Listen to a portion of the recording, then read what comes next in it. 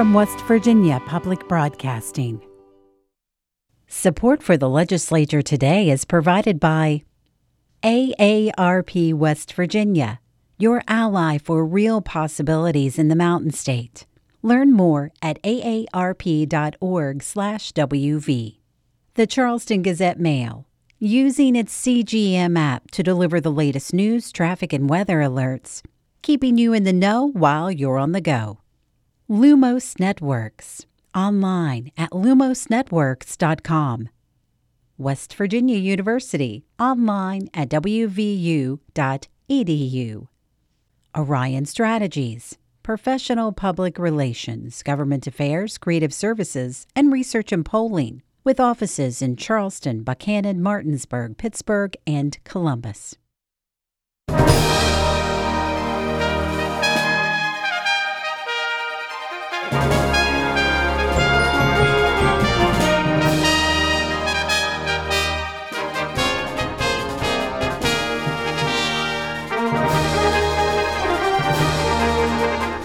Good evening and welcome to the Legislature Today from the State Capitol Building in Charleston. I'm Suzanne Higgins. We're potentially just one vote away from having a budget to send to the governor.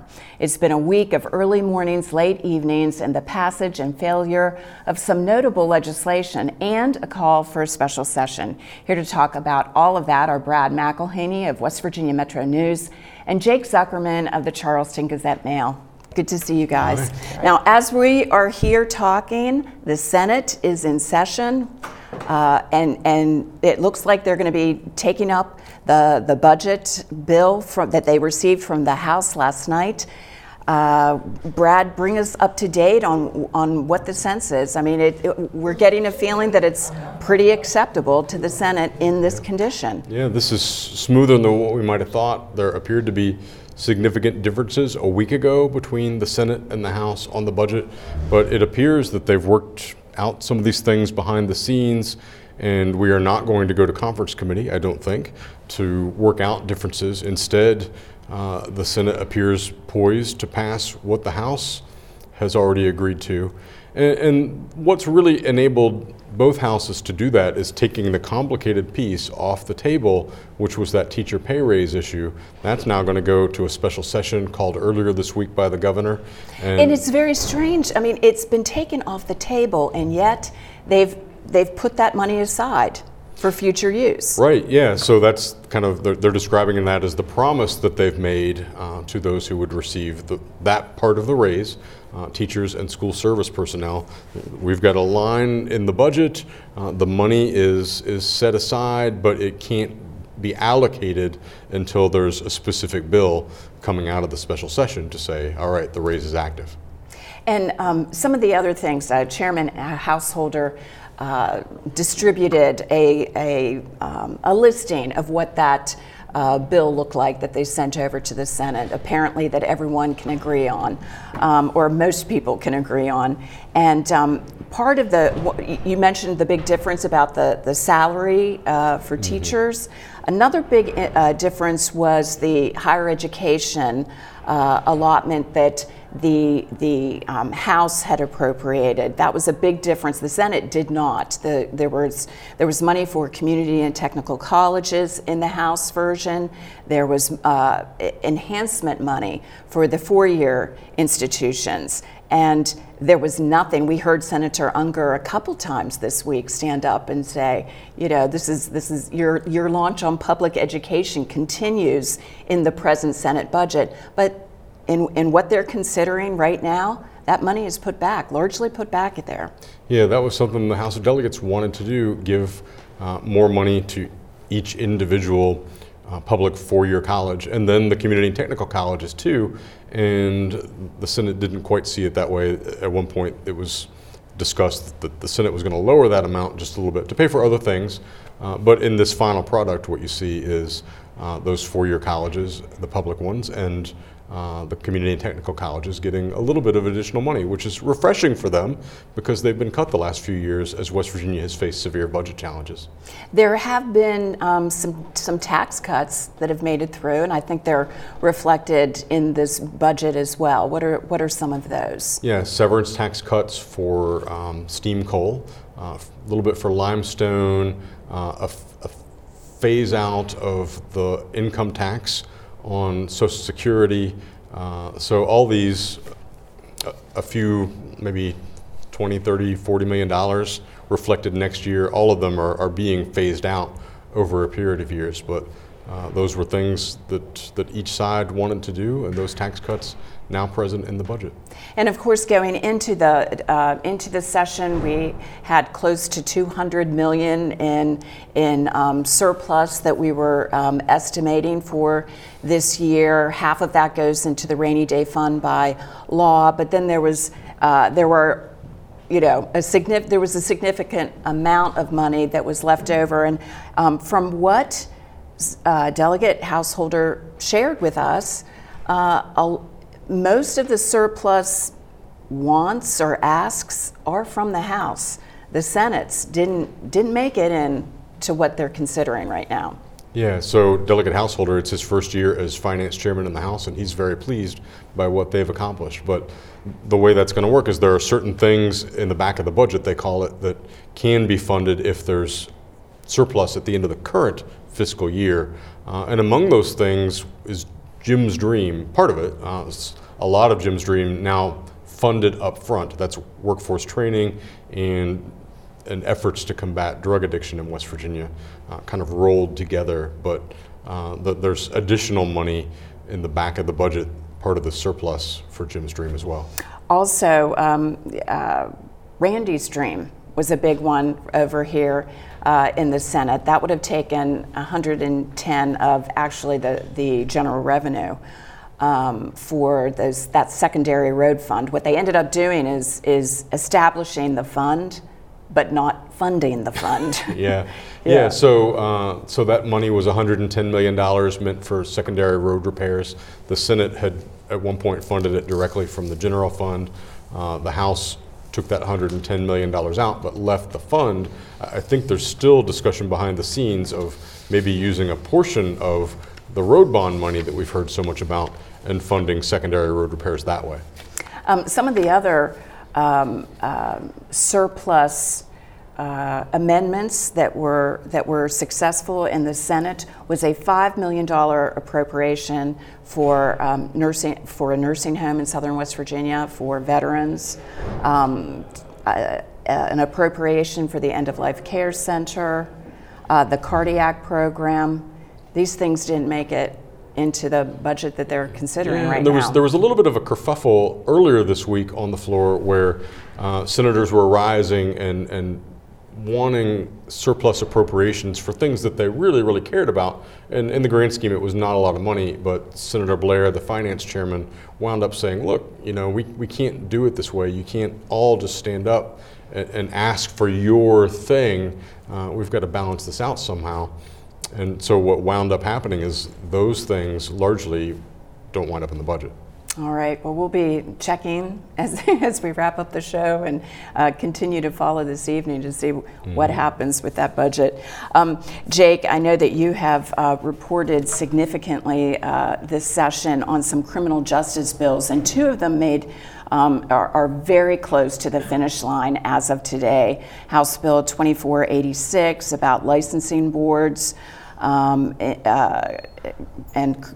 let's see, which keeps licensing boards from denying individuals a license based on their record, and then 152. Tell us about 152. Sure, 152 is an expungement bill. So the thought process being once you've served your time, you've completed your sentence, if you've maintained good behavior, you can go to a circuit court and essentially say, hey, I have a clean record, but every time I've applied for a job, I've had to disclose that I'm a felon. I would like to be done with that. And there's a process, and you have to get a lot of approvals. It only applies for certain nonviolent crimes, but the hope being you could eventually get that off and not have to check that box, and that be essentially shielded information. So you can move forward from this crime that you've committed and been convicted of after you have fulfilled the full sentence. I've just found it so interesting that this has been such a bipartisan support. Mm-hmm. Yeah, I mean, I think that it really goes beyond the legislature, but I think that in this country there was this tough on crime approach that really came from the top down. And as prisons have become more and more populated, there's just been this understanding that this is not actually stopping crime, and what's happening are people getting out of jails, and it's so hard to reintegrate into the system that it actually tilts people toward committing more crime. But when you remove certain barriers to reintegration with society, like for instance employment being a big one, people find ways to stay out. So now I think the legislature is just taking a fresh look at how do we keep people out of jail once they leave. And Senate Bill 152, that's the expungement bill, that passed the House this morning. As we said, a lot of support for this. Let's hear some of the discussion today in the House. This is a vision for our state, something that we are wanting to champion and help those people to get back and have a positive life. And a lot of times these people come from the situation where they've lost their children, they've lost a spouse, and they would like to show that they can be positive and productive and repair those damaged relationships. I usually come from things pretty much hard-nosed rule of law, and I don't sit on the Judiciary Committee, but I look through this bill, and it really is a good bill. We got a problem, not only in West Virginia, but throughout the United States on workforce participation. And we need to you understand that people make mistakes. And this bill goes a long way in trying to alleviate that and get these people back into a productive workforce. And by being able to expunge some of these records, it gives them hope that they can get back and participate in our country, in our economy. It's a good bill, Mr. Speaker, and I would recommend everybody support this bill. Thank you. I too rise to support this bill because as we've continued to work constantly on this substance abuse problem, one thing that's come up over and over and over, Mr. Speaker, is that if we can't get people back into the workforce, it's very, very unlikely that their recovery is going to hold. So this bill is a real attempt to get people back into the workforce, and I would strongly urge us to adopt this because this is really one of the missing pieces to get people fully recovered. Thank you, Mr. Speaker. I have a dear friend that had a problem with drugs, still has a problem with drugs. She was clean for a while, but her felony convictions kept her from moving forward with her life. Had this bill been law several years ago, I believe it would have prevented her from falling off the wagon. It's important that we pass this. It's important that we understand that we can help these people, and while they make mistakes, those mistakes haunt them the rest of their life and prevent them from getting the help that they truly need. And I think this bill goes a long way for that. So I urge passage. Southern West Virginia has a pretty big drug problem, as everybody here knows, but we have a lot of people that have pretty much ruined their life with one bad decision, and they just keep going on down that road because they don't think there's any way out of it. This bill will give them a second chance to get out of it, and I'm a big believer everybody deserves second chances because everybody screws up. So this is a good bill, and I'd urge your support.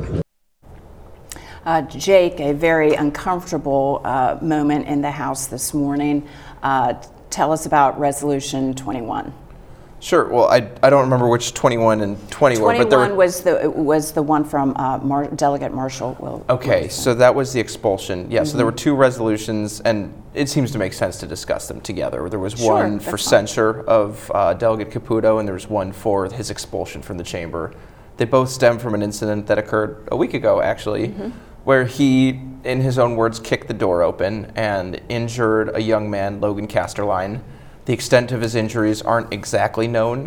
His attorney has released a statement that said he underwent a lot of pain, and we know that he went to the hospital for some sort of examination. But it's sort of been this festering question of A, how do we handle Delegate Caputo's actions as a body, and B, there have been some other incidents, and is there a issue of double standard here? How do we handle this incident not in isolation of others? And I think the debate was cut off before it went anywhere ugly today, but I'd say both resolutions were pretty soundly defeated. They were soundly. The first one was defeated 65 to 35, which meant 24 Republicans had to join in not approving the resolution. There's been talk about that all week, that the punitive actions would have been more severe. Now, earlier this week, he was stripped of his committee assignments.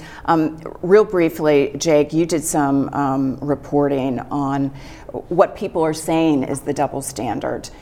We've had a delegate who has had very inflammatory comments about all groups of people, and people were saying it's a double standard. The speaker never really came out and distanced himself from that, or said it was wrong. Mm-hmm. Delegate Porterfield, I think people are more than aware by now, he has made inflammatory remarks connecting I'll just say against gay people, there's no use repeating them, but he's just made these inflammatory remarks. It's been a recurring theme throughout the session, and I know I once interviewed Speaker Hanshaw, and he said that those remarks are nothing I agree with and nothing I stand for, right. But there hasn't been any sort of forceful joint statement from the power of the Speaker or from the House as a body, and I think people have just been so concerned that, rightly or wrongly, the House is really bringing the hammer down on Delegate Caputo, and I think that there's this sense of where was this some weeks ago when all this started to boil over. All right. The counter-argument has been, and I'm not embracing one argument or another, but the counter-argument has been that Delegate Caputo's action was physical in nature, whereas Delegate Porterfield's words were, as awful as they were, words. And it just seems like the resolutions that failed may have just put that to rest, and maybe they're moving on at this point. In the Senate, Brad, House Bill 2010, the very large foster care bill, passed today, and we're going to take a look at some of those emotional remarks, and then we'll come back and talk about that very large bill. There was a lot of input from a lot of stakeholders, and we tried to listen to them all. A lot of them had financial incentives, but there was a couple that didn't. They were just here to speak their piece about caring about the kids of foster children in West Virginia and our foster care system. Mr. President, we're currently going to, the DHHR is currently going to an MCO model. They're going to be in an MCO model even if this bill doesn't pass. If this bill passes, they're going to be in an MCO model with these regulations, these reporting criteria, and all the other stipulations that were made in this piece of legislation. How do we think we're going to do better when we're injecting a layer of profit into this? I don't understand the concept. I know we're throwing in the towel on DHHR's mismanagement, and I get that. I understand that. I personally think the fix should be at the bottom to pay the employees that are on the front line more. You'd have better qualified people. And again, I appreciate the spirit in the hard work you've undertaken here, but I don't see how we can interject a profit into this process and do better for kids. Let me respond to that. DHHR is going to contract this foster care out to an MCO, whether this bill passes or not. I mentioned that earlier. Okay, if the bill fails and they do that, all these reporting things that we have in the bill, all these other provisions that we work so hard on, they'll be out. Okay, but they still will have the MCO. It'll still be based off they'll still have a 1% profit, and they'll still have all the other monetary parts will be the same. Now I'll tell you everyone wants these kids to be taken care of. These kids are starting out rough, okay? And I feel for all these kids. And the last thing I want to do is not take care of these kids. Now, there is an argument to be made that an MCO, because they have maybe a full complement of staff, unlike DHHR, Maybe they have a wider network. Maybe they're going to be able to offer more streamlined and better services than the kids are currently having. Okay? Maybe it will be worse. Maybe it'll be the same. Nobody knows that. And that's why this reporting piece is very important, because we're going to know it within the first year. I've spoken with several judges that deal with this on a regular basis. Since it's been tweaked, they're good with it. I think that the children will be in a better managed situation. And I think that at the end of the day, we'll be able to monitor this very closely. And if we see some things going awry, or we see performance measures not being met, then that can be dealt with in the contract as we move forward. So again, this is a tough situation, but I don't think we have enough time to deal with it. I think we have to do something. I hear a lot of people who recognize the need that we have to do something, and I applaud that there has been bipartisan effort to try to get the best bill that we can. All of your members who are part of Children and Families have been hearing reports for over a year on the crisis that we have. And is this bill perfect? Maybe not. I think it's a first step, and I think most of the folks that I have spoken to who do have concerns, they recognize this is a step. Ladies and gentlemen, I think this bill is well-intentioned. I think it is a first step. I don't like all it does. I don't care about fee-for-service or managed care. That's irrelevant to me. But at some point in time, we have to worry about the product on the other end of the spectrum, and that's these children. I just want to be clear, is it your intention that over the next year, with those reporting requirements, we can work with folks on the ground who may have concerns about this now to fix what needs to be fixed next year? Absolutely. Made a lot of new friends during the working of this bill, and some of them didn't get everything they wanted in this bill, and we're still friends. We're going to stay in touch. We're going to revisit these issues, and we're going to, there's a few parts of this bill that are going to help us. The Ombudsman and their report to the legislature, and the MCO's report to the legislature. That's going to tell us how the foster families feel, how many complaints there are that the Ombudsman's had to field. There's going to be a statewide computer network for those complaints that's created by this bill. That's number one. And number two is the MCO report about, are they playing games? Are they making people jump through hoops? Are they taking too long? Or does everyone have to appeal? How many they approve and how many they denying? Absolutely. We're going to look at those things. That's why we put them in there. And if they're not working, we're going to fix them. And I mean, a fix could be anything from a tweak to pulling the plug. And the Senate passed that bill overwhelmingly, even with all that reservation, 33-1. It goes back to the Senate now, or the House rather, because the Senate did amend it in those various areas that Senator Maroney outlined. Jake, we were talking during the break, and it's amazing to even realize that so many of these things were just happened a day or two ago, like the Community and Technical College bill that passed, and then the Campus Self-Defense Act that died just Wednesday night in Senate Judiciary. You were listening to that. What were your impressions of that meeting?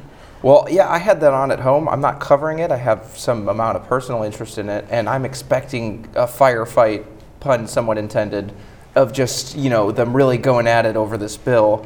And then they brought it up, and they asked if anyone wants to bring any speakers up, and no one did. And they asked for amendments, and there were none. And they asked for discussion, and there was none. And there was a vote, and the vote went down, and that was it. And it just sort of suspiciously went away into the good night. Did that surprise you as well? Yeah, just incredible compared to the 3 or 4 hours of debate on the House floor the prior week.